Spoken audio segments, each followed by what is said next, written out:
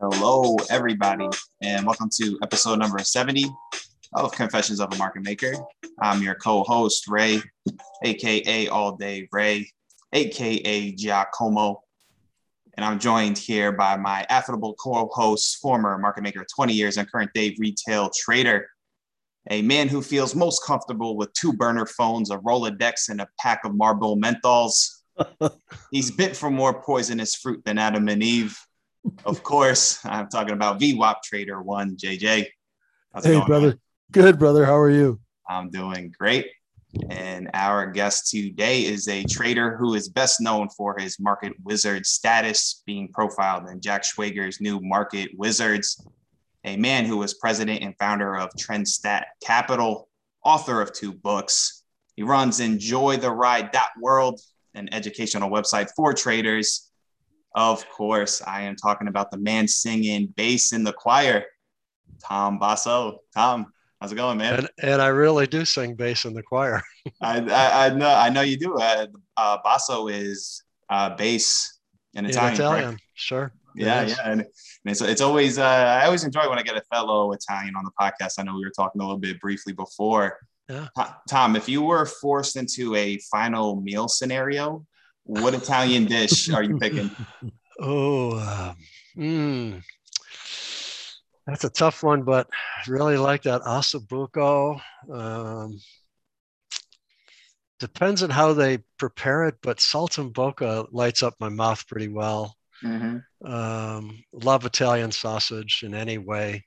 Absolutely. I'm going to make Friday night. I'm taking chicken breasts and plumping them up with brine and then slicing them down the middle, and I'm stuffing them with Italian sausage and Italian cheese, fontina cheese, and doing a stuffed breast, and I'll do a sort of a brown sauce for it. Mm-hmm. Amazing. That should be pretty delightful. It sounds it. I'm a huge fan of the sausage, Italian sausage. Right up my alley. Love it. Yeah. I've known you. I know you've dabbled a little bit in winemaking. Mm-hmm. How's that endeavor going? Well, I don't do it commercially. I could do it for friends. I create 28 bottles at a batch out of about a 30 batch juice that's brought into the house. And I lose about a bottle and a half to 2 bottles as I go through the stages, and you leave the dregs in the bottom of the barrel or the carboy that you're working out of. And so little by little, you lose a little. And then I probably bottle somewhere around 28. Sometimes 28 and a fraction bottles, and screw top only. I love screw tops. I make it easy. It doesn't last long because I don't put preservatives in it, which means a lot of my friends who are allergic to sorbates and things like that love my wine. And it doesn't last long, but because of the lack of preservatives, but it never seems to last long because we drink it. Mm-hmm. So yeah, very well. I have to do new batches about every year. So usually Amarone is my favorite, which is a very expensive wine at the liquor store. Mm-hmm. And I make it for probably somewhere between $12 to $15 a bottle. Okay. Because I reuse the bottles. And so it's excellent. Save a little money, have more money in my portfolio. There you go. Man of many talents. So just a reminder to the listeners, if you'd like to join JJ, myself, and a supportive community of traders, you can join us at microefutures.com. Tom, you when you graduated college, you did not go right into trading. You started in another field. So can you just tell the listeners how you made your way into trading? Well, I started out as a chemical engineer, and I loved it. It was a great career. While it lasted, but I realized very quickly that if you've designed one pump or one heat exchanger, you've pretty much designed them all. It's more of the same. You're filling out a bunch of materials properties on the chemicals that you're dealing with, say for a heat exchanger, the flow rates, and you do some thermodynamic calculations. The computer does most of the heavy lifting, and out comes the design for a heat exchanger, depending on what you're trying to do, a tube heat exchanger or whatever. And so after about 5 years, I'd been promoted. I was getting the top rankings in my company for my age group and level. Was promoted right away, became a senior engineer, was on my way to becoming a general engineer. and ended up transferring over to the business side and starting an MBA program. And at the same time, I was getting very, very interested in stock trading.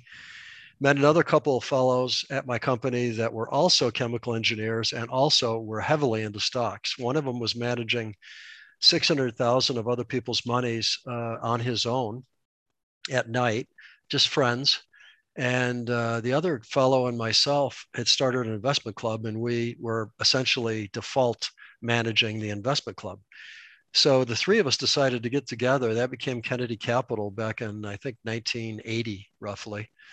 And one thing led to another. I decided to leave and do Trendstat, and then I could control my own destiny, which I did, and eventually moved the company to Scottsdale, Arizona, which is where I ended up shutting it down at around 2003 and retiring. Mm-hmm. So I've had a smile on my face ever since that day. It's the constant responsibilities of managing like $600 million at the peak and hire, 10 people and 40 computers and downlinks and audits from both the future side, the NFA, and the SEC or the state of Arizona. The IRS came in one time. It's just a constant people looking over your shoulder, asking you questions, wanting to see your files. And I have none of that now. I have four accounts now, 2 for my wife, 2 for me. Life is good. Yeah.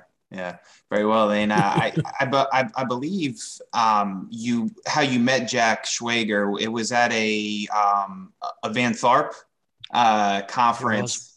Yeah. Who, one of the guys we trade with. I mean, he can't harp enough on Van Tharp. And how well he was. What was that meeting like with Jack when you guys first met? Yeah, Jack was I guess apparently the story goes, and this is Jack telling it, that a lot of people were talking to him about, you got to interview this Basso guy for your next book. He's got some interesting stuff. Mm-hmm. And, Jack would look over at my returns, and Jack was always he was a typical New York trader, I want to say, in the old days. I don't know whether he's mellowed quite a bit these days, but very caffeinated, would think nothing of staying up all night and writing a chapter of the book or something like that. He very intense. And at that point, he was at, I think it was Prudential Base, director of research, if I remember, or something. But he was starting to do the next book. And Tharp, who was in the first book, said, Jack, you really ought to interview him. And Jack said, I look at Basso's returns. They're kind of boring. It's kind of tame. I don't know if the editor would want anything. It doesn't have that pizzazz that we look for. And, a lot of the other traders in the book are these guys shooting for the hundreds of percent return, thousands of percent returns. They're day traders, floor traders. They're leveraged. Quite a lot of them don't exist anymore because they, blew out or went bankrupt or whatever, or retired or died or whatever. But finally, Tharp was using me as what he called a model trader. So a weekend peak performance seminar would go through, and he'd give a lot of technology on trading from the mental side. And he still holds those. And I bet you they're still just as good as they always were, because he covers a lot of very important stuff. If you can't handle the mental side of trading, no matter how smart you are at the rest of it, you'll screw it up. Mm-hmm. So he thought, all right, Tom's got this nice mellow, he answers his questions with formulas and with numbers, and they're specific answers. Some of his previous model traders, like I replaced Ed Sequoia. Ed would answer a question with another question, like, what's your, somebody, I remember seeing him, somebody I'll never forget asked, so when you get into a trade, what's your objective? And Ed would say, why do you ask? Stuff like that. Yeah. It was not exactly, it was helpful in an extent, and it was funny, but I just go ahead and give him the answer. So it was a good working relationship. Eventually, I got so swamped after New Market Wizards, I could not keep up with it all. I just had to, beg off of Tharp's conferences. But that day in New Jersey, Tharp was going to hold something. He calls up Jack, who's over in New York, across the river, says, hey, Tom's going to be attending my peak performance seminar. Tell you what, I'll let you come for free and you can meet him. Okay. So he comes. So the first day we're sitting there, and as it typically happens whenever I'm speaking anywhere, you go to break. I don't get a break. I'm surrounded by 10 people. Well, Jack is a star too. So he's surrounded by 10 people. So he's listening out of the corner of his ear to what I'm, getting asked and answering. And he's doing the same thing over on his little circle. And we kind of scramble to go to the bathroom real quick and get the thing going again. And this happens every single break. And he keeps noticing how many people are around me, just peppering me with questions, and I have answers for them. So he eventually, I don't think he was planning on doing this at all. He apologizes at the morning break on Sunday. He says, Tom, I don't know if you've heard this. I'm doing another book. It's going to be called New Market Wizards. And I'd like to interview you. If you could do anything for lunch? No. Okay. So we went down to this little Korean restaurant. I'll never forget it. It was the Dive. And he hauls out and he's apologizing. He's setting up the tape recorder. He says, do you mind if I record this? The hell, no problem at all. So we go through an hour and I could tell that he wanted to, keep talking and asking me questions for the next 2-3 hours. And he said, I'm looking at my watch and I'm going, Jack, I'm supposed to be the main speaker this afternoon. Tharp's going to wonder where I am if I'm not back there in 10 minutes. And we do have to walk down the street. And why don't we just give me a call and we'll just continue this over the phone. You can record it there. Oh, okay. So we did that, followed up, did it. He writes it up, sends it to me FedEx, and with a note, comes in at 11 o'clock in the morning, says, just review it. Let me know your comments. You get complete right to edit the whole thing. So I read it during lunch. I call him back at about 1 o'clock my time. It's only been in my hands like 2 hours. And I said, yeah, I've got this. I got the chapter. It was fun reading it. I read it during lunch. Do you have a copy where you can take down my comment?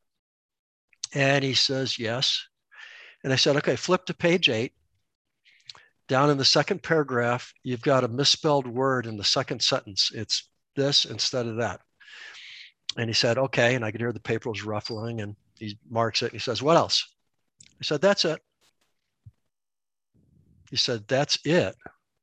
He said, yeah, that's it. I think you caught the rest of the interview beautifully. You, in some cases, transcribed a few things I said to make it even more understandable, better than probably I said it. But you caught exactly what I was trying to get across. I have no problems with the rest of it. And big pause. And he says, Tom, this has been the freakiest chapter. I have no idea whether the editor will be putting it in the book, but I can tell you this was the easiest chapter for me to write. You ended up finding one spelling mistake and you didn't change another thing. I've had people refuse to do the chapter. After being interviewed, they read it and they say, I don't want it published. And I have to kill the whole chapter. I have other people that have taken what I've written, completely rewritten the chapter and sent it back and say, we want it done this way.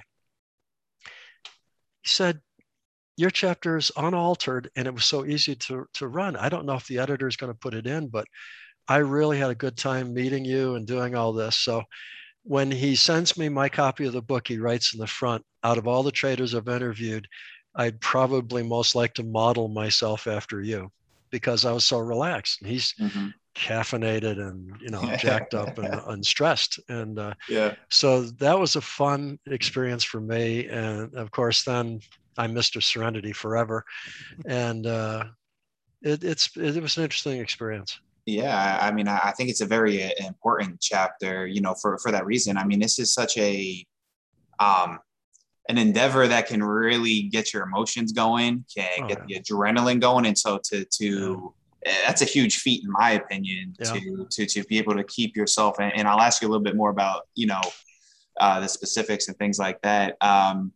It's funny because we've interviewed other market wizards and even like a lot of the recent ones from the new book. And a lot of them say that about Jack, that he captures the essence of the conversation. Because that's what I always ask them. Oh, were you pleased with the chapter? I guess that's part of, what makes Jack so good is he really extrapolates what's important from the conversation. And so shout out to Jack. We've had him on too. JJ, when we had him on, Tom's description of him being a caffeinated New Yorker, I think that probably still rings true to this day. What do you think, Ray? It is. And those are the people that I grew up doing business with. So I miss that, right?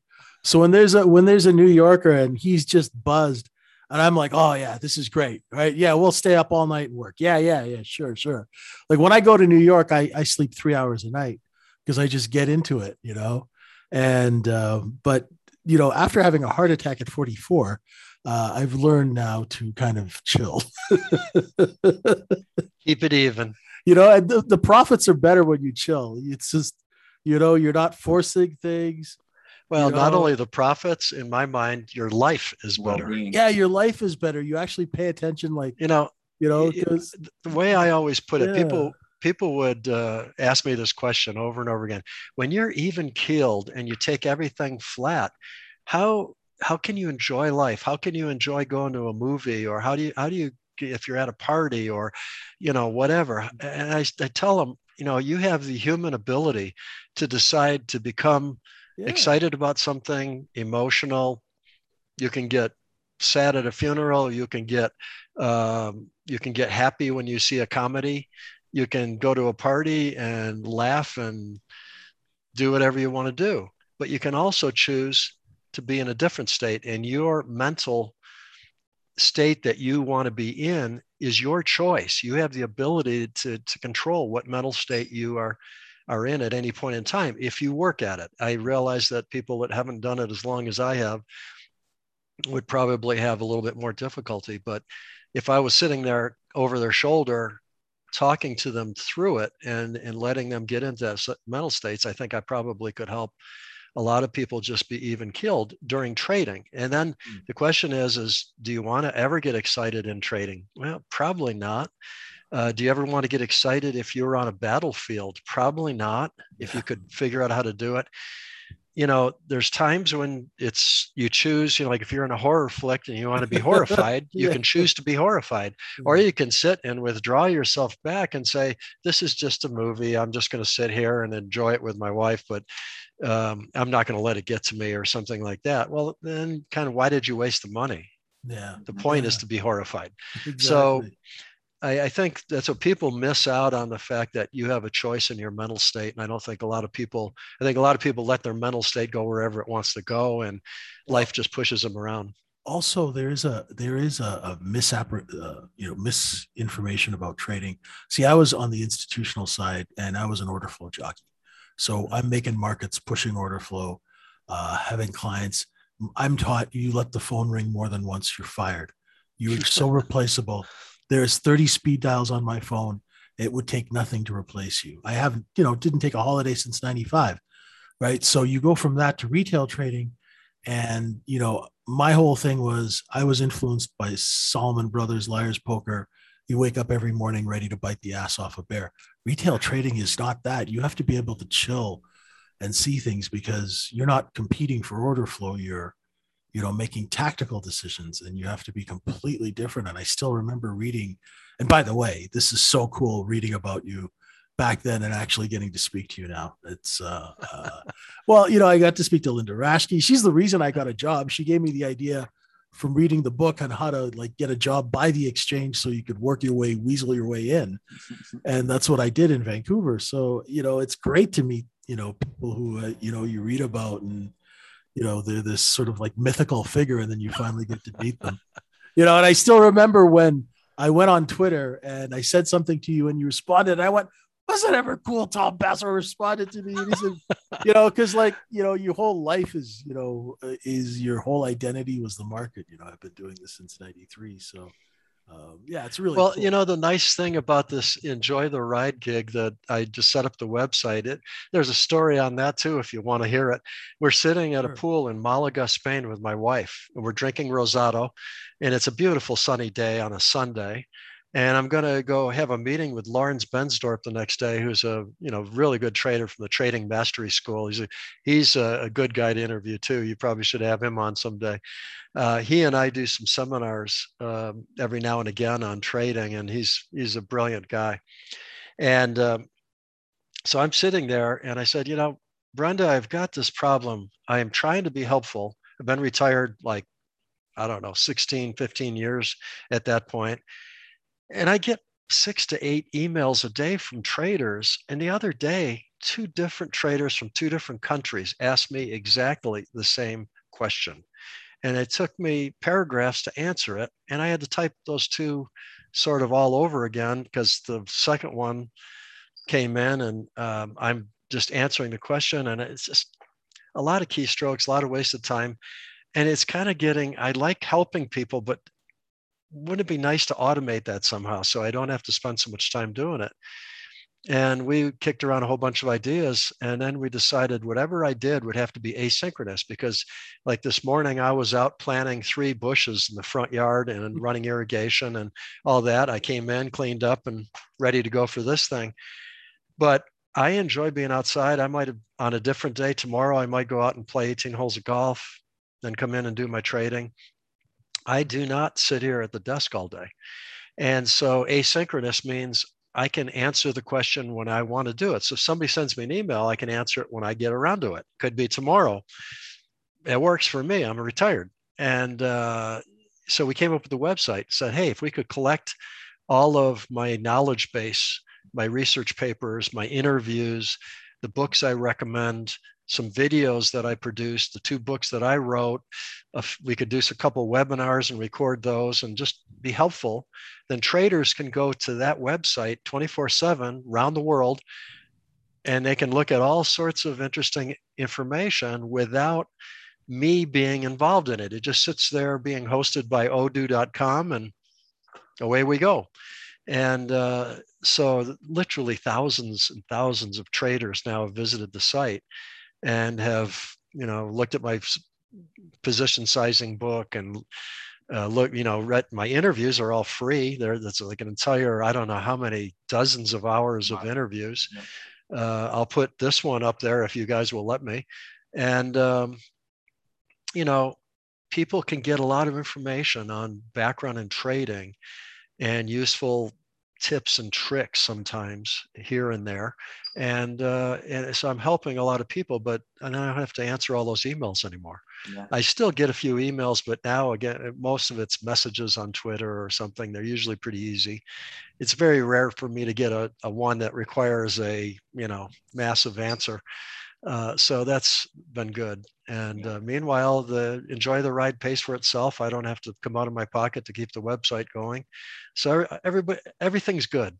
Yeah. Go check out the website. I, preparing for this podcast, I was looking through it. A great website. A lot of great interviews, articles, etc. Tom, I was just thinking, man. With you being, so serene. Not riding the roller coaster of emotions. I feel like that's even a bigger feat, knowing that you're Italian. I feel like we're very emotional, passionate people by nature. I mean, what do you think? Would you agree with that? Yeah, I think in general. And I think, I don't know. I mean, if you've ever been at a bus stop in, say, Florence or something, and right next to the bus stop will always be a little espresso shop. And so at 3 o'clock or 4 o'clock in the afternoon, people are like taking a transfer from one bus to another. They rush into the espresso shop, they grab an espresso, they down it, and they go out and get into the next bus. I don't know if that has something to do with it or not, but I know when I was in my 20s and I was going through a pot or 2 of coffee a day, and I'm 6'3" and 205, so I can spread it over a lot of body, but man, I was wired. And I started becoming more aware of how much that was affecting me somewhere in my 20s. Mm-hmm. And I decided, I'm just going to go decaf. And I was decaf for decades. Wow. Nowadays, I'll have like a glass of iced tea with lunch if I'm outside and, it's a hot day and I'm with my wife and stuff. And I don't have anything particularly, I don't have intense trading that afternoon, or I don't have to try to do something that's potentially stressful. So it's no big deal to me now. I understand the difference in how I feel. Sometimes I do it just to remind myself of the way I used to feel, so that I caution myself and say, let's stay away from that. But that gave me a lot of peace and a little ability to pull back from a situation. I think discipline in trading and discipline in life really whether it be passing up the chocolate cake when you're on a diet, or whether it be not doing a stupid trade because you shouldn't, it's not part of your strategy. It's you being aware that you're deviating from some plan or some objective that you're striving for, and then correcting yourself back to what you're supposed to be on that path. I think in trading, if you can be aware enough that anything that you're doing is either pushing your button and wanting you to be greedy, wanting you to be nervous, wanting you to be fearful, all those different types of emotions you go through. And then you say, okay, well, wait, it doesn't make any difference whether I'm excited, greedy, fearful, anything else. This is what I'm supposed to be doing. I've already got a trading plan. It says I should buy at a stop at this price, that many contracts, period. Just do it. And all of a sudden you're back on plan. And then you realize that you did the right thing. And at the end of the day, Tharp always says, and I totally agree with this beautiful statement, what's a good day of trading? It's a trading day that you followed your plan. It's not whether you made money or lost money. It's whether you followed your plan. So I have a lot of good trading days because I've run 8 strategies now across, I don't know, probably right now I'm holding 50 instruments. A lot of it's automated, some of it isn't. But, at the end of the day, when I get done with this interview, I'll go on, pull up my data and run through it. It'll take me about 30 minutes or so. I'll be all set for the next 24 hours after that. And tomorrow, who knows, I might be out golfing. Yeah. Yeah. Well, isn't that the great part about, being a systemized trader? I think it can really help with the emotions and more just focus on the process. Hey, I made the right decisions. Hey, I followed the system. Whereas I think at least some of the people that me and JJ encounter, people who are very like highly discretional traders, is it can really mess with your mind. And it can be a lot of noise in between trades. And sometimes it's even hard, I think, to review your own trades if you're not at least somewhat systemized. Yeah, even if you are a discretionary trader, you would agree with that, Tom? Yeah, I agree. Discretionary trading, the little bit that I've done over my years was mostly done early in my career.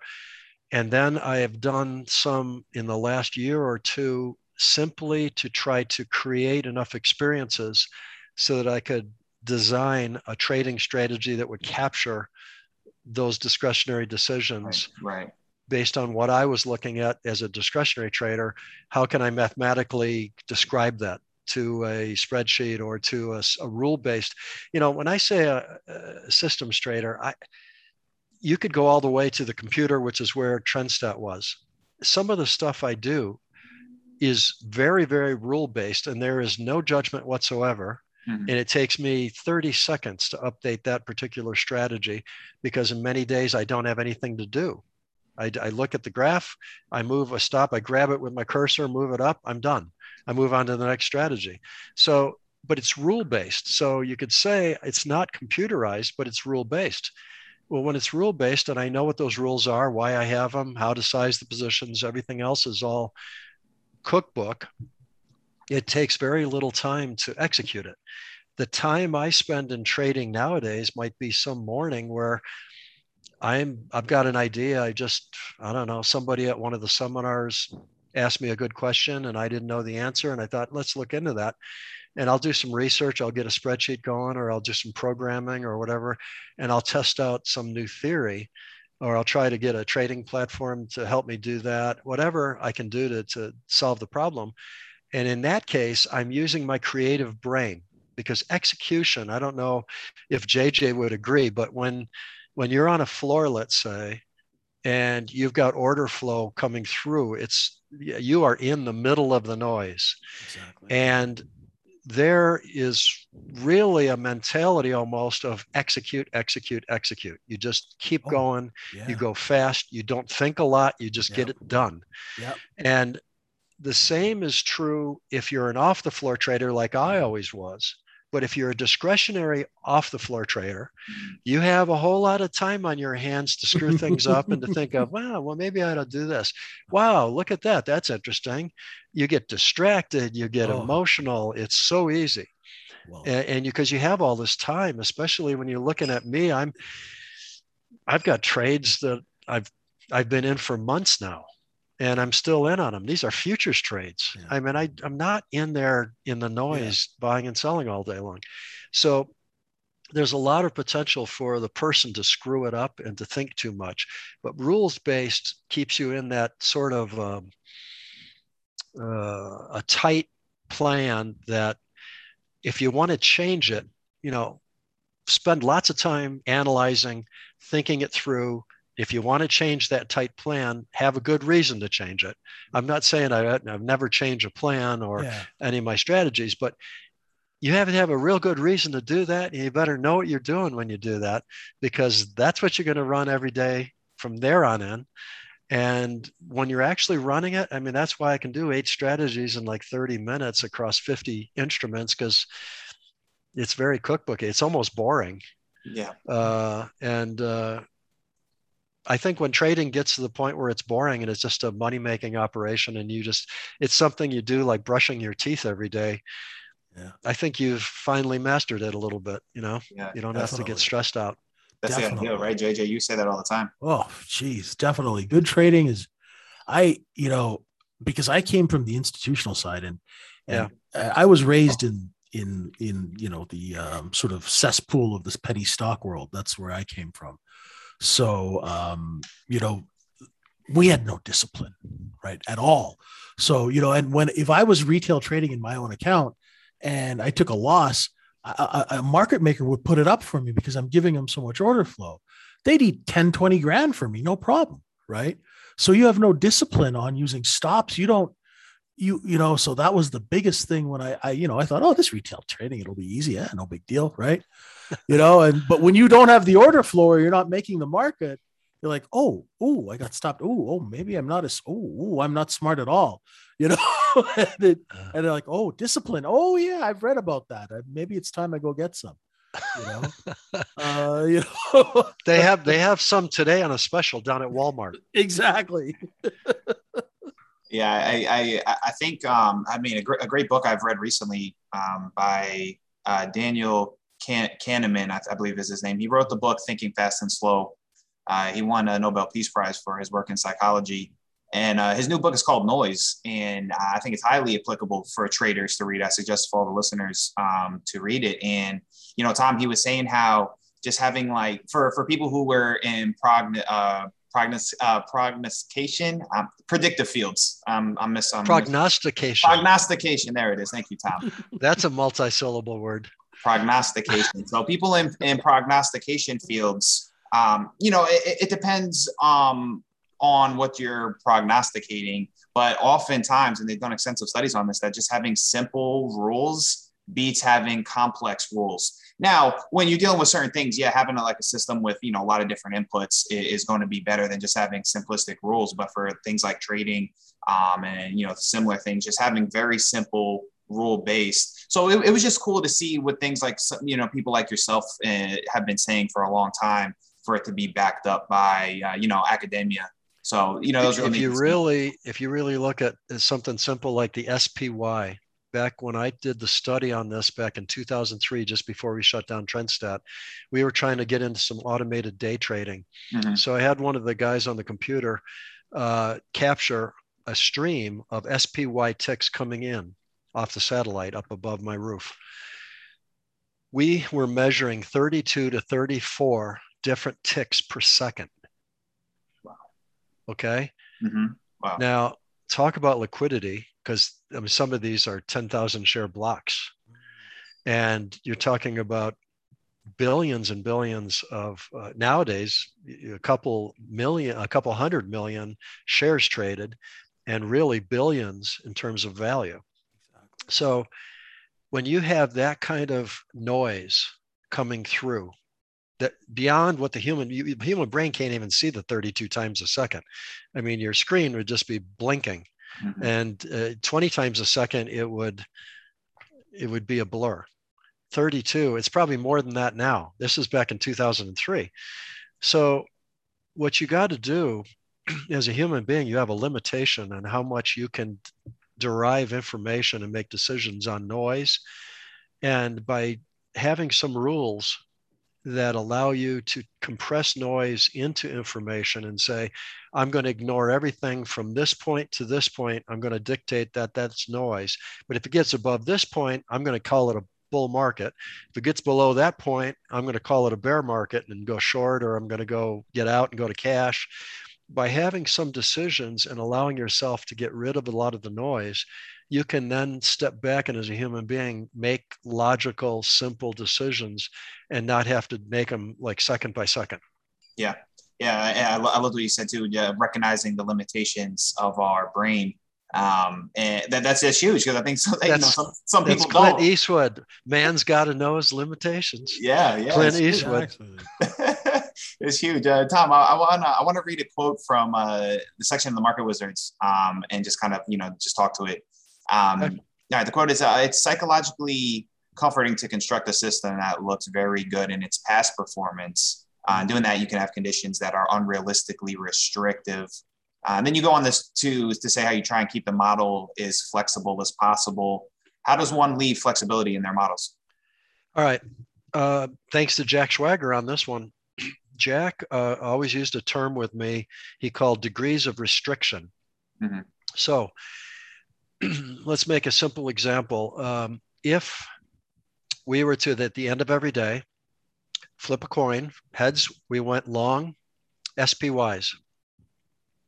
We then trailed it with let's say a 2 times average true range stop loss point.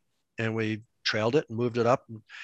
If we bought it and the market went our way, we'll just keep trailing the stop and we make a bunch of money on the trend. If it goes against us and hits the stop, we stop out. And the next afternoon, we flip the coin again. If it's tails, we're going to go short and we'll put the stop 2 ATRs above. Now, every time we get a major move, we're going to make money. Every time it doesn't go anywhere, we're going to lose, but we're going to lose very little because our stop is tight. So it's going to be let your gains run, cut your losses short. How many variables are in that strategy? There would be the flip of the coin. That's one variable because that's going to either go heads or tails. That's one.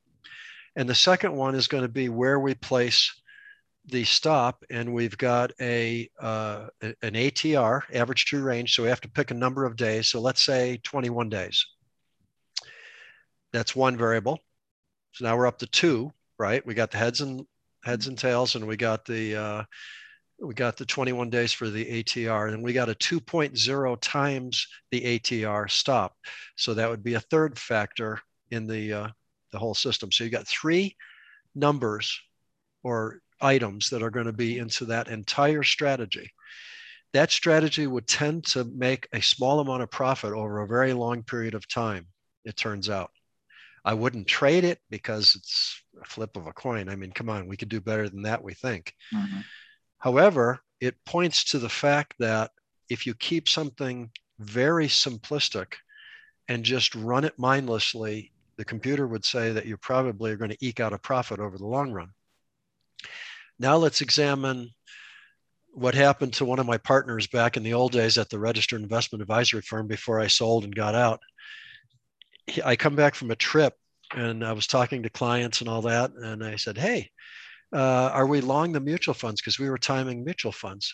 And he had taken this book and he had written down the simple strategy. And then he found that if we added this filter to the strategy, that would be better. And then if this happens, that happens. And he's got all these rules and he's just writing pages now. And he says, no, we're not long.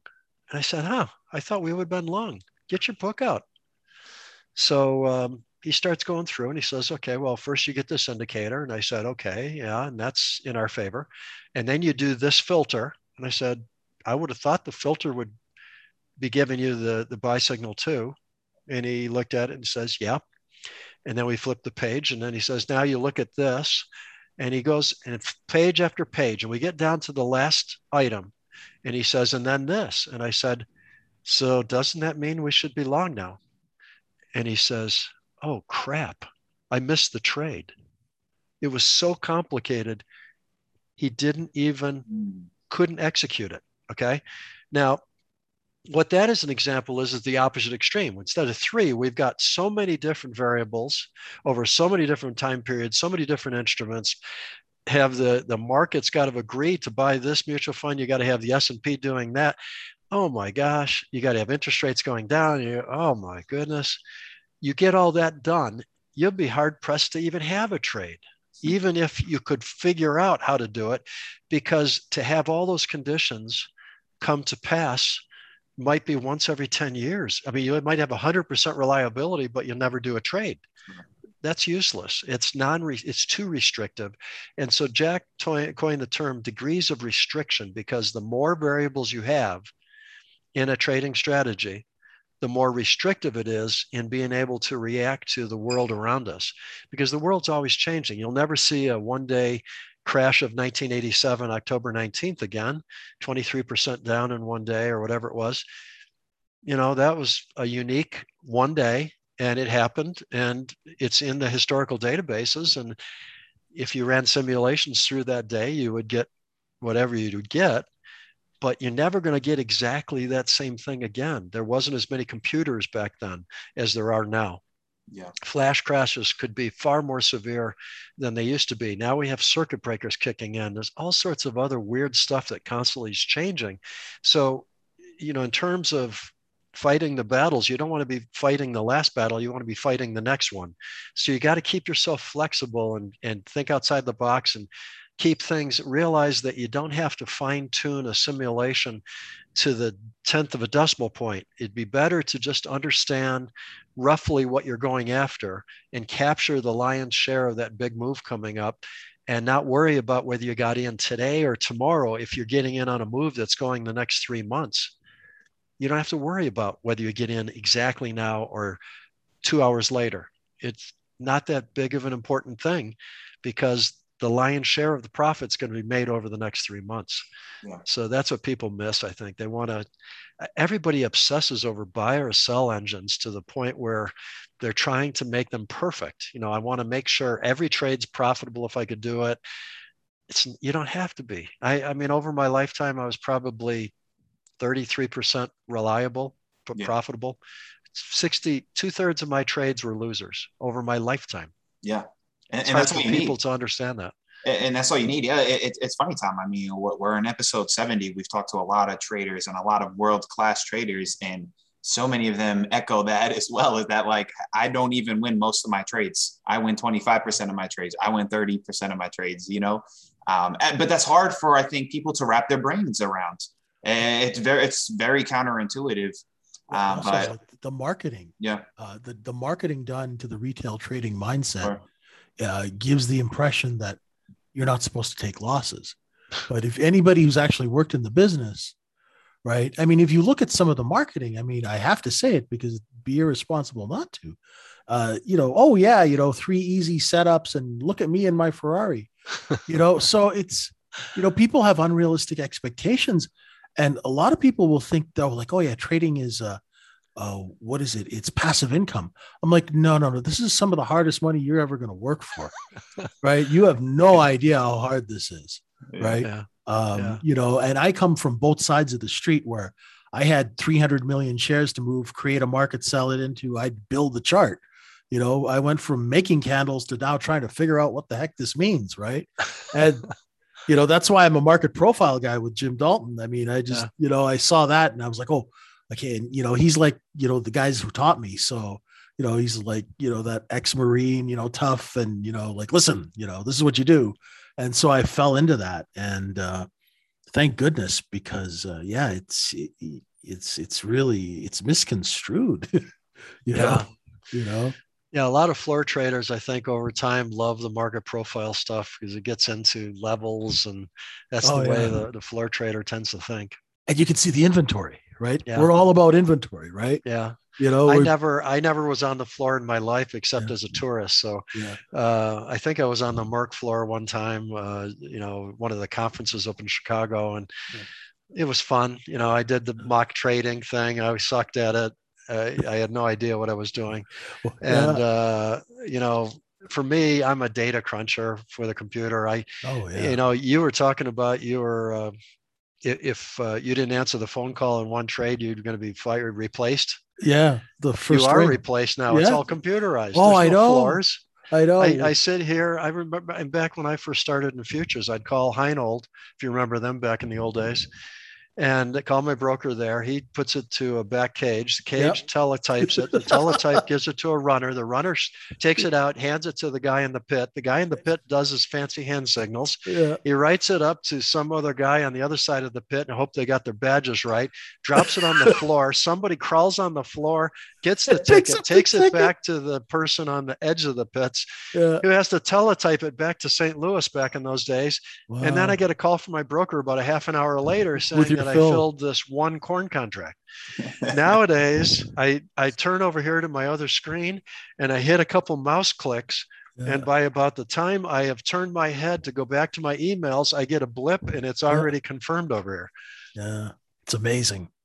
Yeah, I was starting just when the floors were ending, and I was one of the guys who, I was on a Canadian desk trading U.S. order flow, so that was my thing, and it was all dealing with the wholesalers out of Jersey City, you know, of the time, and it was a great experience, but it completely not what retail trading and doing that is and being, and managing portfolios. Like I'm doing a thing now where I'm trying to teach people how to swing trade using profile. I'm in a trade and I'm swinging the thing. And if I have to hold something for more than 40 seconds, I'm getting itchy. I'm like, I feel like, what am I, Warren Buffett? What is this? It's like, I got to hold it overnight. Ugh. You need to go on blood pressure medicine or something. I know. It's like, I have trouble holding stock when it's given to me for free, let alone when I pay for it. Well, and I maintain, if you look at, a lot of people ask me, I get all these strange questions from people, but do you think volatility has gotten greater? And I said, oh yeah, it sure has, but it's totally normal, because if you think about like 1973, 74, which may be earlier than both of you, I think, at your ages, but I'm 69 the other day. So I remember it vividly. 73, 74, the Standard & Poor's 500 was down 50% over those 2 years. Wow. So it took 2 years to do that. Well, in 2008, we were down 50%. How long did it take to do it then? Yeah. A year, 9 months? I don't know, something like that.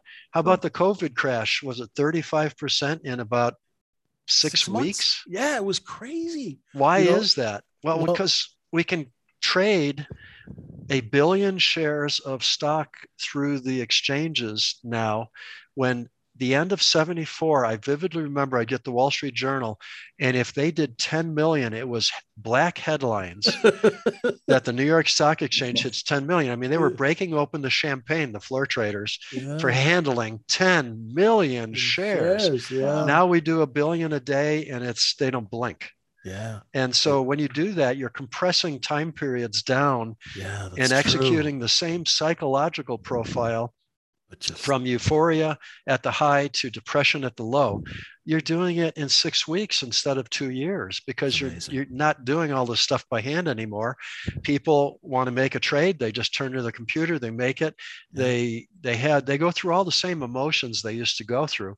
They're just doing it at like 10 times or 100 times the speed that they used to. So it looks like it's more volatile, and I suppose mathematically it is, but the same things are happening. They're just happening in different time periods. Do you, quick question. For, swing trading, how are you finding swing trading in this crazy market where the selling just shuts off and it's not really that liquid? Because you see, look at the positions like Apple and things like that. They're warehoused by these money managers. So, well, swing trading encompasses, to me, a fair variety of different ways that you could go about that. If you were trying to swing trade and actually do what I would call more of a mean reversion swing trade, where you're trying to pick, say in your case, market profile levels, and you're going to say, when it gets up to here, I'm going to sell it at a limit, I'm going to buy it at a limit down at the low part of the range, or vice versa, buy it low, sell it high, whatever. That's one way of sort of thinking through swing trading. You could also do it with price resistance levels, anything from Gans, Fibonacci's, just based just X's and O's, point and figure charts. You could do a lot of different ways to find those levels, high and low, and you're trying to just pick up the difference. Another approach to swing trading could be what I would call very short-term trend following. So what you do there is you'd set up an overbought, oversold indicator like a stochastic or an oscillator of some sort, RSI stochastic, things like that. And you would measure whether the market or that instrument was overbought or oversold. Let me get rid of this. Excuse me for that. And what you could do is from that oversold position, you know the market is now oversold, you could set up a very, very short-term trigger that would be a trend following model. So you could actually buy on a stop as it comes out of that oversold position and then try to pick up the swing that way. You might not be picking up the extremes of the swing, but you'd be picking up the middle part of the swing with a trend following model, and you'd have the odds a little bit more on your side from the overbought, oversold condition, and you'd have a very handy stop to put in if it just continued to go through your level and go against you. So you could take a small loss, try to get a multiple R trade, maybe make 2 or 3 times what your average loss is. And you could probably get your reliabilities up in the, maybe 40, maybe even 50 if you somehow figured that out. But I wouldn't think you'd get it too much higher than that, statistically speaking. But that's another viable way. And for me as a trend follower that I've been all my life, that type of swing trading is much more comfortable to me because I understand trend following and it's my mentality. Trying to put a limit out in the middle of some place and watching the price come to my limit and just go right through it and keep going. That's just not my thing. I have a hard time mentally with that one, and with these ranges, there's enough meat on the bone in between the high and the low. With the volatility being so much more, over such a smaller time period, as long as you can measure the overbought, oversold condition over the shorter term time frame, and then set up a sort of a quick trend following. I mean, I might be in a position. I got one where if I'm sitting here at the desk all day, I'm trading intraday using 5-minute bars, and I do it while I'm working. It takes me a glance once every 5 minutes over to the chart, moving, with my cursor, and then I'm done, and I go back to work for another 5 minutes. And I'm probably running about 50, maybe 52% reliable on it. It doesn't make enough money to make a difference in my life. It helps the portfolio when I do it. But I don't change my plans. If I feel like golfing, I'd rather go play golf than make a couple $1,000s over here on the screen. It's not worth my time. What we do is with our folks is we first teach them to trade for income. So that's a wonderful thing that we really thank you for that. Yep. Yeah. Yeah. The shorter the time frame, the lower the risk usually is to your stop losses. And I think a lot of smaller portfolios, traders starting out, if they have the time and if they have the mentality and want to try to do it, if they can stick to the shorter term, that helps them be able to put a position on and still control the risk. Doing what I do over some periods where I'm holding positions for 3 months, 4 months, 5 months, 2 years, some cases, that's going to have a bigger risk per unit. And therefore, I'm going to have a smaller position to cover that risk. I don't want my risk to get big, just like everybody. I want to keep my risk under control. So I'm going to have a smaller position, but because I have a larger portfolio than a lot of people, it still is fine with me. And I'm retired. So I'm not looking to, I think last year I did over 100% return. That was completely by accident, thanks to COVID. It had nothing to do with me trying to push the envelope. And I caught the downswing in COVID. I caught the upswing in COVID recovery, and both sides were extremely profitable, and it all compounded. This year and most years, that was the best year of my life. And I wouldn't be surprised if I never see that return again. Wow. I'm happy with a 10% year. It's okay for me. It doesn't change my life. Yeah. Isn't that kind of how, I guess, kind of like speaking to trading and maybe even individual trades, Tom, sometimes like the best ones are just following your system. It's not like you planned on making 100%, right? It just, you stuck to your rules, you stuck to your system, and it just worked out that way.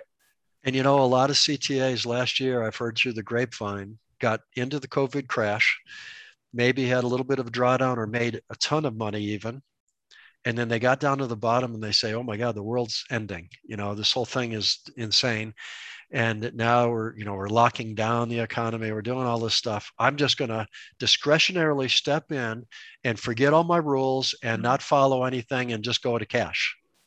And they missed the entire upswing. Yeah. Because they were sitting there waiting for the W bottom. We're going to test the bottom sometime. No, it didn't test, did it? It just went straight up. Yeah.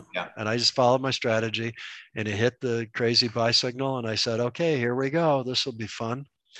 And it ended up being insanely profitable. And all I did was just the same thing I'm going to do this afternoon after this interview. Just going to sit down with my data, go through my 30 minutes, do the same exact thing I always do. Yeah. And I think when people let their emotions override what is a well-oiled plan, it's lots of ways it can go bad. And then what are you doing? Then you're kicking yourself. Then you're saying, oh God, I missed it. Or if you're a CTA, your clients are saying, how come we're missing it? Exactly. And they're all over your back. And oh my God, that's a terrible road to go down. Terrible. I remember during this time, JJ, I remember I was talking with you. I think I was talking with Steve as well. Shout out to Steve. He's at Beyond the Trades. During that whole move, we're like, man, like people sitting on the sidelines, you're missing this whole, just see, what a time to miss, and then you're kicking yourselves afterwards. And I feel like that's even worse of an emotion to even deal with. Definitely. But I mean, we started, I remember after that big move up, and it started moving up, the 13F started coming out. And I told one of my buddies, go check the 13Fs and see if these mastodon type money managers came out of any paper, right? Because that's my whole thing is supply, right? Where's the supply? Yeah. Oh, it's still locked up. BlackRock didn't sell any. They sold 10 million shares of Apple. Big deal. Get on the bid, right? Yeah. It's like, because these guys are warehousing stock. I mean, I kind of picture BlackRock where you have all these stock certificates in a crypt, covered with about 6 inches of dust, And they would be the market. They are not, they are not investing or trading in the market. No, they exactly. Are the market. Exactly. Right. The $9 trillion. That's insane. I have a hard time getting my head around that. That's too many zeros. And their Aladdin algorithm thing is, it's that whole server farm is in some apple orchard in Wenatchee, Washington. Which is the most, I've been there. It's the most unlikely place that you'd ever think, interesting, fascinating company. Yeah. Crazy. Yeah. They got to do what they do. Yeah. You mentioned you're 69 years old. What's the secret, man? Good diet, exercise. Is that wine you're making? What is it? It's a combination of a lot of things, I would say. It's keeping your stress levels down and being even killed like I am. I think being happy and having a good life gives you something to look forward to every day when you wake up. I'm always excited to wake up. And even though, today my job was pulling out some roots from an old bush that I was taking out and putting in 3 new bushes in place of that. And I've really dressed up my front here at the mountain home in Arizona. But I'm looking forward to that when I wake up. That's one thing. The second thing is I make sure my nutrients, I've been keto for about 6 years now, lost 20 pounds, work out, mostly cardio stuff, a lot of stuff I'll do in the pool. I love pool cardio because you're pushing against water and it's very forgiving to your muscles. So you don't get the soreness the next day you get from lifting weights. So that's kind of fun.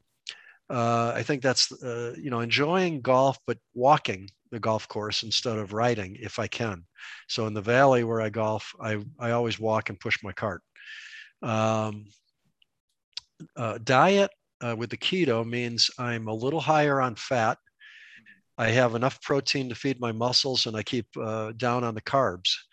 My blood sugars come in extremely normal. My cholesterol is below 200. If I have fat, it's stuff like olive oil, virgin olive oil. So it's healthy fat for you, monosaturated fat. So those are good things. take a few life extension type pills, give a little ad to life extension. So lifeextension.com, you can see a lot of very helpful nutrients. So if you get a blood test on your micronutrients and you feel like you're down in anything, for example, COVID supposedly doesn't do well if you have a very high vitamin D level, but you can overdose on vitamin D. So you don't want to have too much. So you want to have enough, but you don't want to have too much. Well, we did a blood test and I was a little low in vitamin D. So we've bumped up little vitamin D3 tablets that I take every morning to get my immunity system up as high as I can. So things like that, just making some intelligent decisions and being a little disciplined. Wine has flavonoids, I think it is, and that's supposed to be good for you. And I enjoy my wine, but I don't try to overdo it. During the week, usually I rarely drink any alcohol, but Friday, Saturday, Sunday, it's the weekend, I relax and go to parties and have fun and invite people over for dinners, and we have a good time. Awesome. So those things all lead together to a sort of an enthusiasm for life. And I think it keeps you young, keeps you striving to get through another day and enjoying the day and taking enjoyment in meeting people and, things like this. Two new friends over the web here, and a whole bunch of other people that'll probably watch this. So just kind of fun. Try to make life fun. Don't make it a drudgery. Don't sit there and do things that you don't want to do every day. Yeah, I love it. I love it.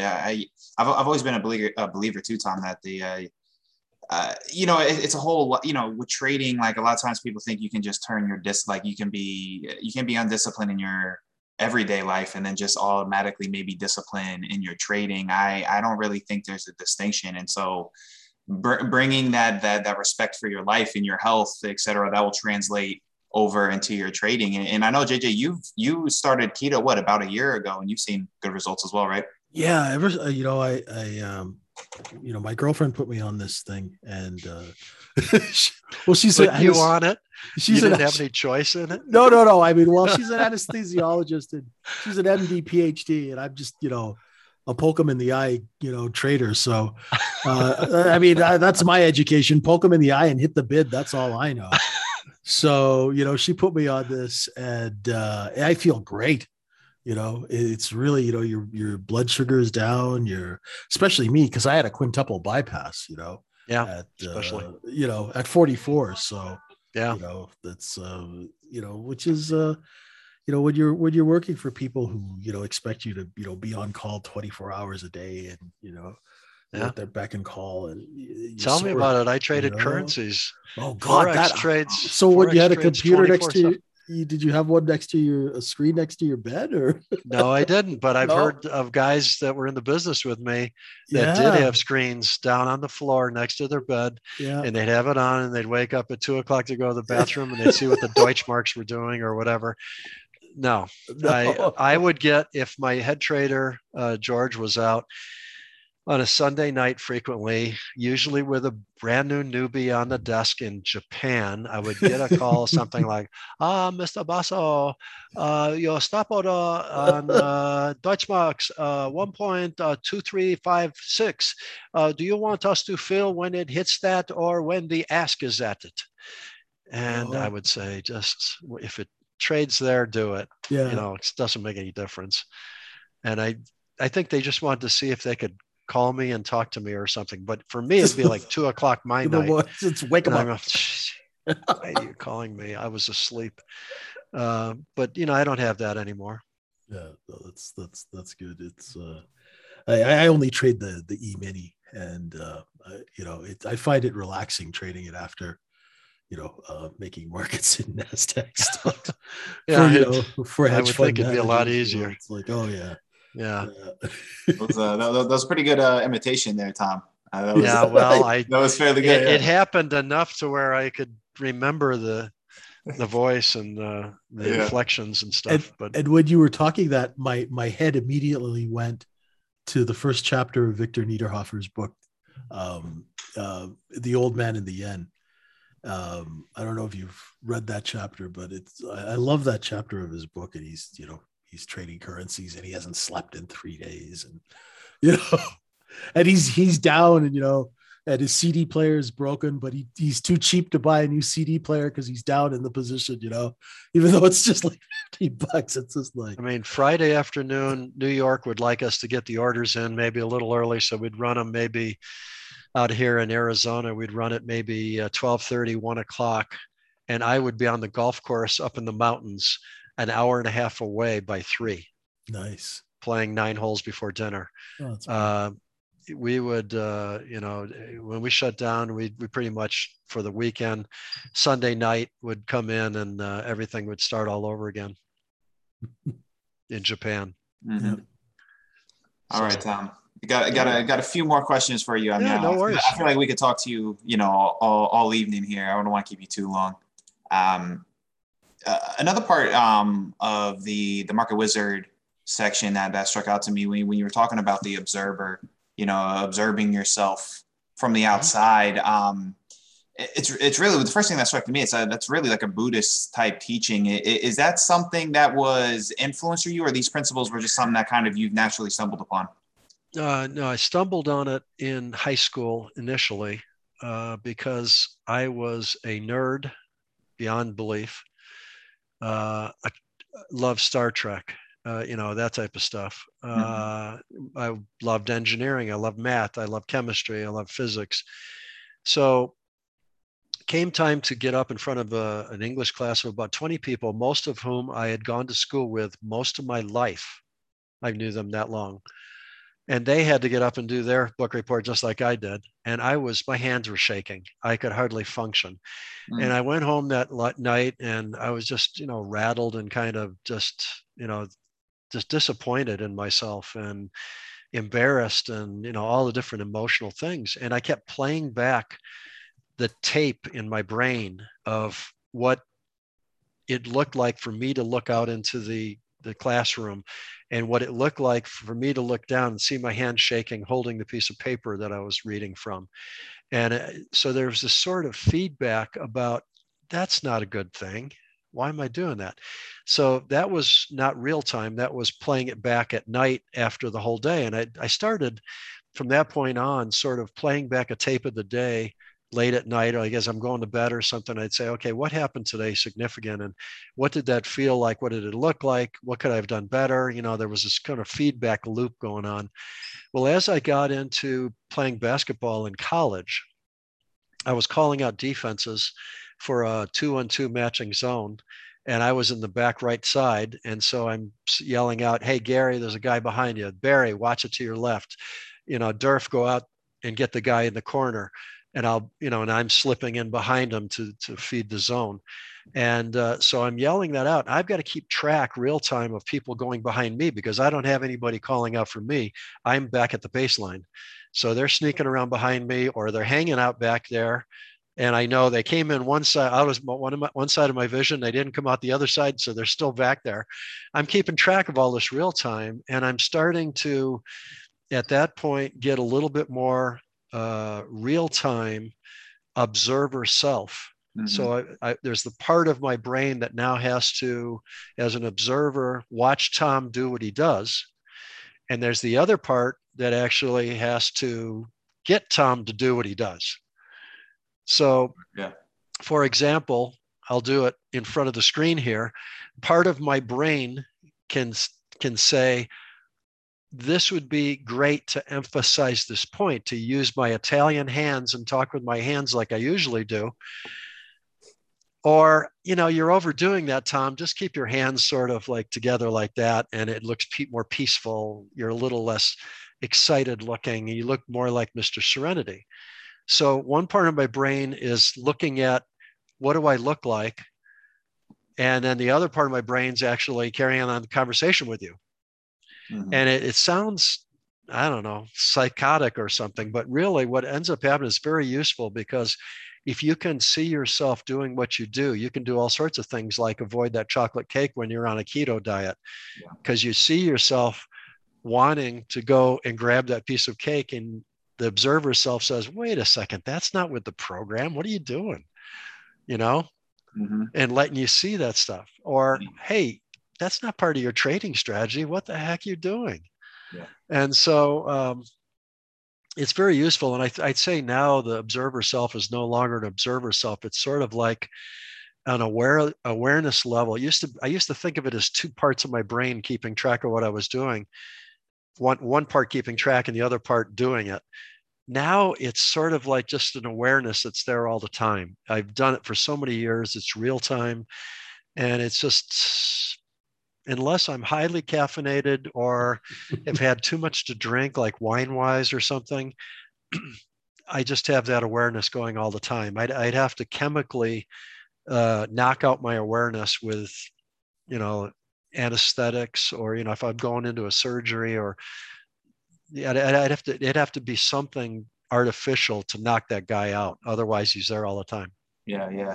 I think I've definitely been, I definitely probably talk with my hands a little bit too much. I have a little bit of an excitable nature. But no, that was funny. That was making me laugh, Tom. That's great. Sometimes it's good to emphasize a point. It is. Yeah. Because Tom, that really, that observer self, that's what really struck me is like, man, like, maybe being like one of the keys to like your success. I think that's huge. And for you to just stumble upon that like early on, I mean, obviously there's probably other things as well, but that's probably a huge component of it. Cause I think most people, I know it's hard for me and it's something I've really had to practice, just bringing that awareness, or just like learning ourselves and like stepping back and seeing how we make decisions, et cetera, et cetera. So, I can't remember the name of the book, but I think I read a book somewhere along the way. I started feeling like observing myself, and somewhere along the way, I think I found a book on observing self or something. I can't remember, and I don't remember the author or the name of the book, but you might do some searches on the term observer self, and there you may get some ideas there. Absolutely. Great. All right. It just moves you along the path a little quicker.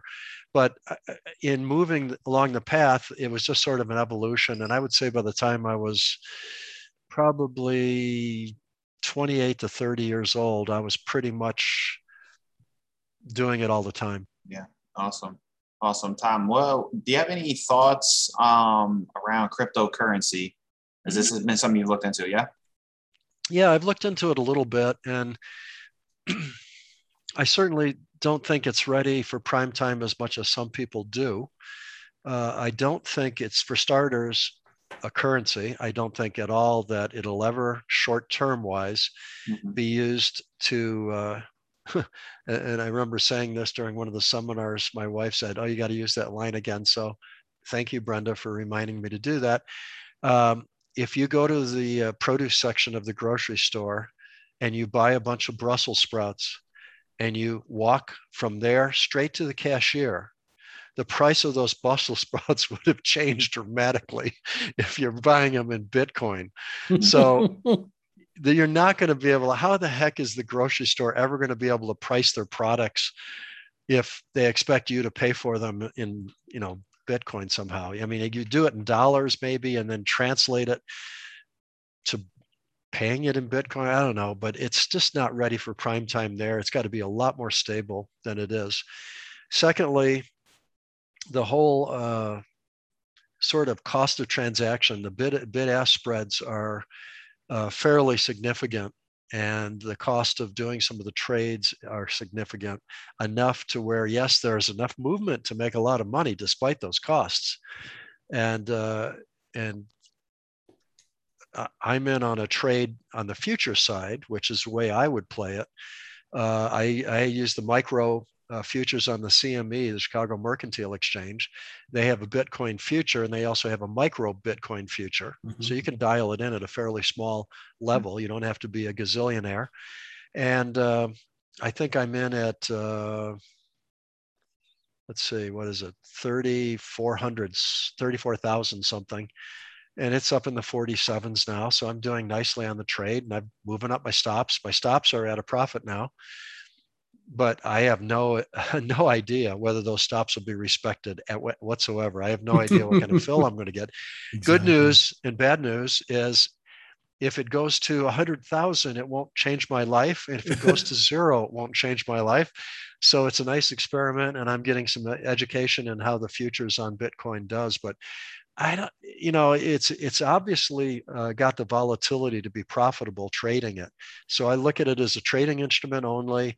Yep. It's no different than buy and sell in gold, silver, Mhm. live cattle, or anything else out there. Euros. It goes up, it goes down. You can buy it, sell it. It's I don't think it has any intrinsic value for those folks who think it's going to be the inflation hedge of the next century. My answer to that would be is it will if everybody treats it that way. Right. And if they don't, it won't. Right. Gold could be an inflation hedge, Bitcoin could be an inflation hedge, or toilet paper could be an inflation hedge. They all have sort of equal probability of possibly being an inflation hedge. I just don't see it's gone a long ways towards getting to where it needs to be, but I think it's got a lot of distance to go to really become what we pay for the groceries with. Yep. And what did you kind of think of earlier this year when we saw the whole, like GameStop, AMC, like the real, heavy like retail activity, going bonkers? What were your thoughts? My initial reaction to that was, if I was back in the business still, the SEC, if I had done that to those stocks, would probably be investigating me the next day. That it smacks of just, I don't know, stock manipulation. It's crazy. It does. I completely, I have to agree. What? Because back in the old days, my clients would go, "Hey kid, because we used to do things like direct mail to entice people to buy stocks, and faxing and all of that stuff." I probably received some of your letters. Oh dear God, you probably did. We got one of Jack Schwager's guys pretty good. But the thing is, I swear to God, we used to think of these mechanisms to bring retail in, where you'd actually have so much retail buying, you'd run out of stock to sell, right?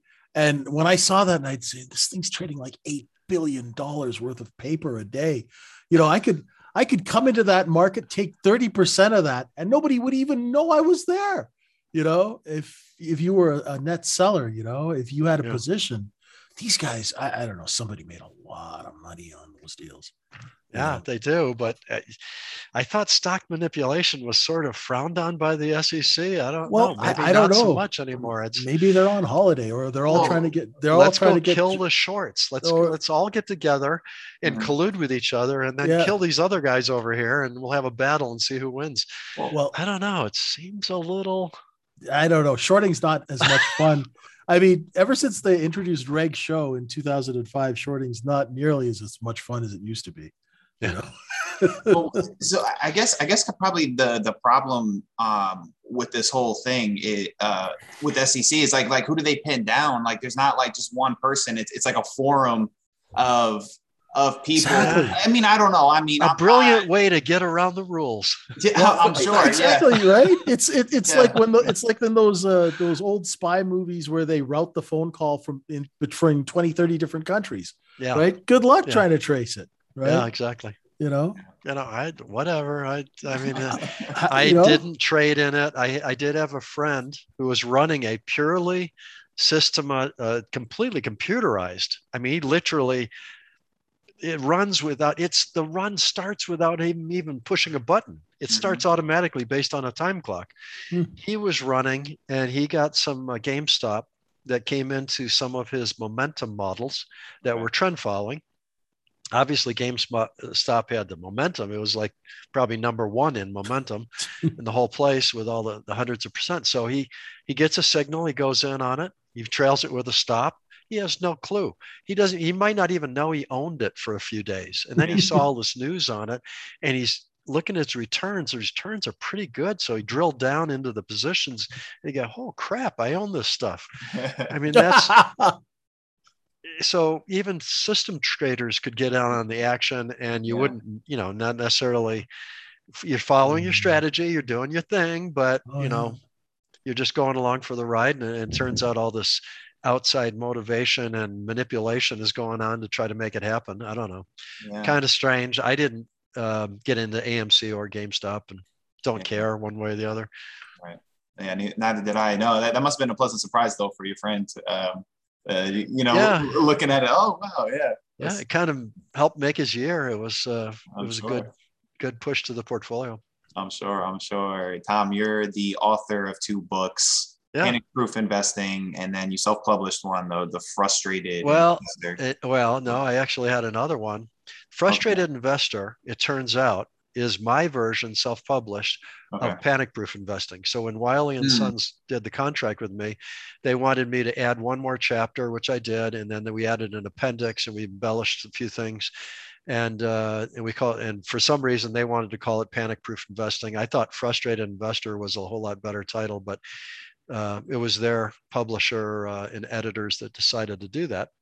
So that was more for retail investors that are hiring money managers or going and buying mutual funds or working with their stockbrokers, trying to understand what constitutes the investing process, what makes sense to keep you out of arbitration with your broker, and all that stuff. I've been witnesses in arbitrations and nobody has any fun. The broker doesn't have fun, and the clients that got scammed or manipulated don't have fun either. A lot of money wasted, time wasted, a lot of angst. You don't need to do that if you pay attention to setting things up correctly. So I tried to write that book to help the retail investors. The second book was one I did more recently, and my wife had she had some injury to her shoulder when she was golfing, so her left shoulder. She had to have surgery. So she was in rehab, had to go to rehab a couple times a week, and I had to take her because she couldn't drive. She only got one hand. One arm. And so I decided to write a book on how to size positions. So I called it Successful Traders Size Their Positions, Why and How. And so I actually went back to the TrendStat actual algorithms that we used at TrendStat to size all of our futures and mutual fund positions, gave examples, gave the exact math we used. It's only about 80 pages. You can download it from the Enjoy the Ride World, or it's available on in various formats at Amazon and iBooks and places like that. Thousands and thousands of copies for $10 a book. And it's got all my exact position sizing algorithms that I still use today and have been using for probably 35 years or so. And that's been very well received and is a little more of a technical book. It's not something you want to read. Well, maybe you want to read it before you go to bed, but it's not something that is like reading a Jack Reacher novel or something like that. It's there's a little more math involved, and I try to describe why you would want to do this, and then I show you how to do it. And so it's pretty easy to read. Excellent. Well, that sounds right up my alley. That's something I'll be purchasing. Listeners, go out there and get it. Yeah, when I think of the 3 things you need for good trading, you do need a buy-sell decision or some kind of way to buy or sell. You also do need, and more importantly, you need, how much do you buy or sell? Because if you buy too much, you're putting yourself in harm's way. If you buy too little, you're not really helping your cause much. You got to properly size your position. And more so than that, and even more important, and the most important is all the things we talked about in the early going here, is the mental side of trading, the awareness, the discipline, the ability to control your mental states. That is going to mess up everything else you do if you don't have that correct. So you got to get those 3 things right to be a successful long-term trader. And I think I've worked hard on all 3, and I think it's helped me a lot in life. So I would give that advice to every new trader starting out.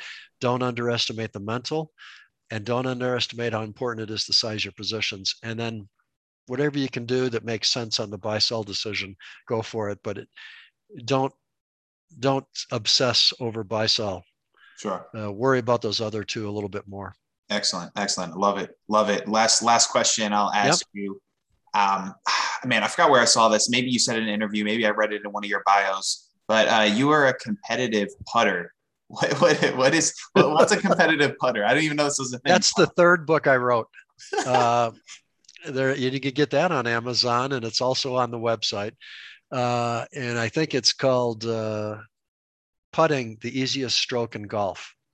What happened is in high school, 3 buddies of mine and I would go over to Putt Putt in Eastwood, on the east side of Syracuse, and on a Saturday night, and you would be in a competition with a whole bunch of other putters.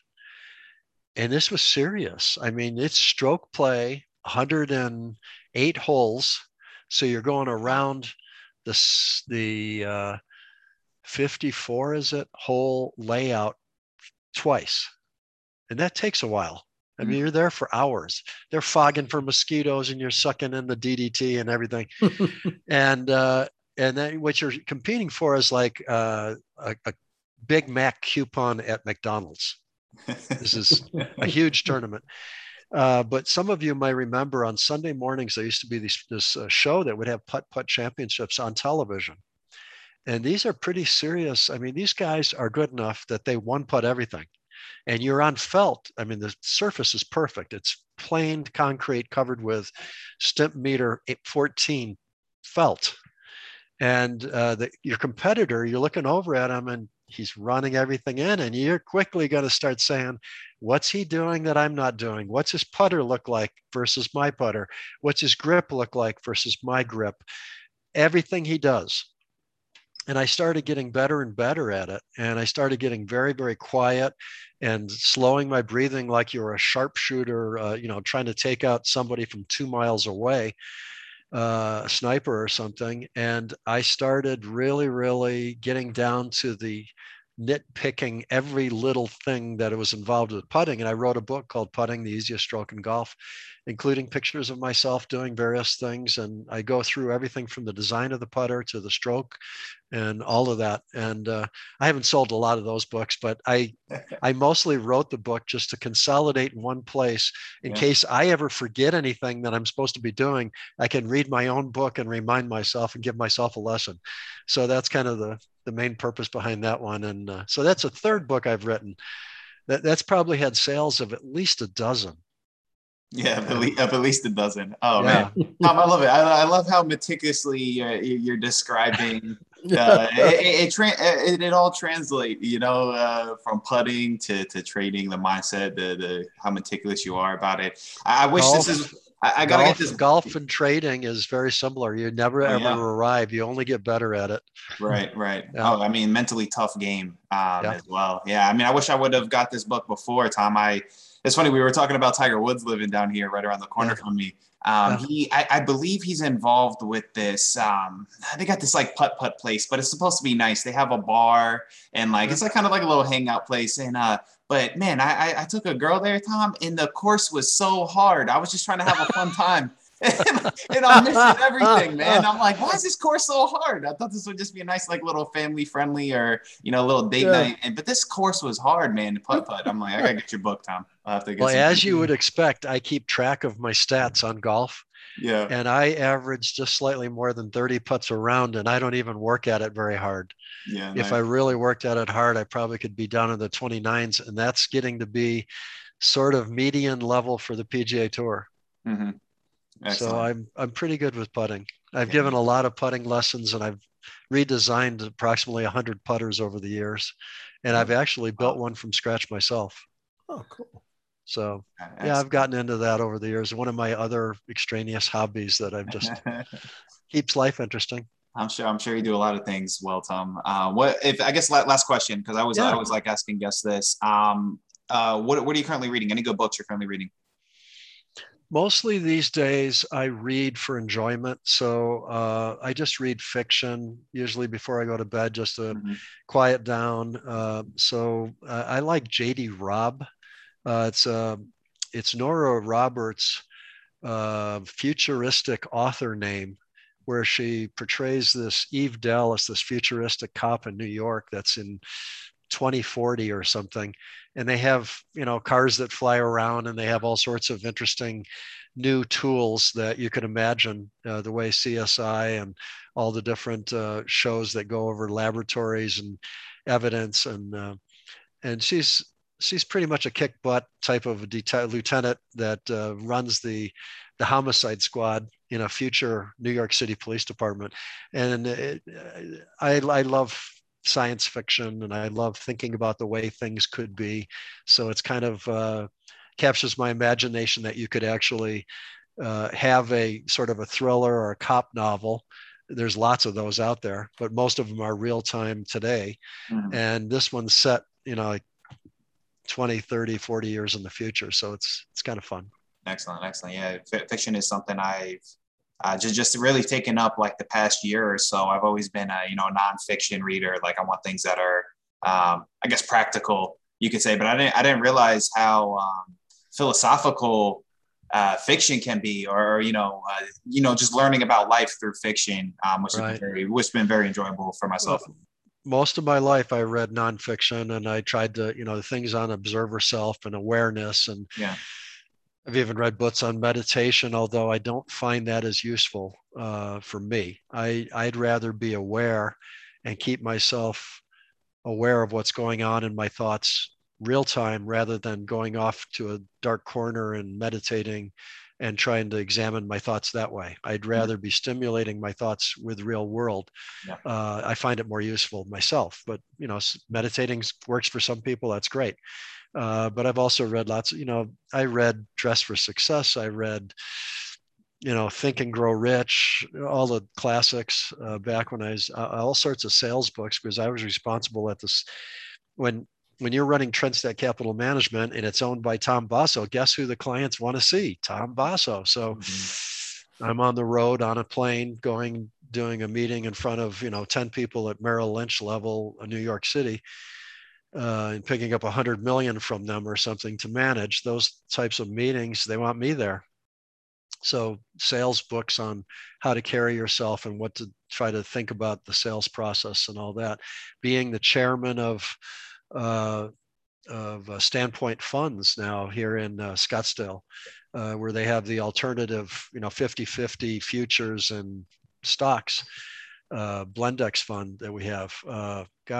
That type of thing to understand Robert's Rules of Orders, so I can run the meeting, to try to make sure I understand books on corporate law, so that I can make sure that we stay within proper minutes and we approve the minutes, and how do we do that and all that stuff. I'm the chairman. I'm supposed to run the meeting. So, I've read a lot of technical books like that, but it's sure enjoyable at my stage of life to just kick back and read some science fiction.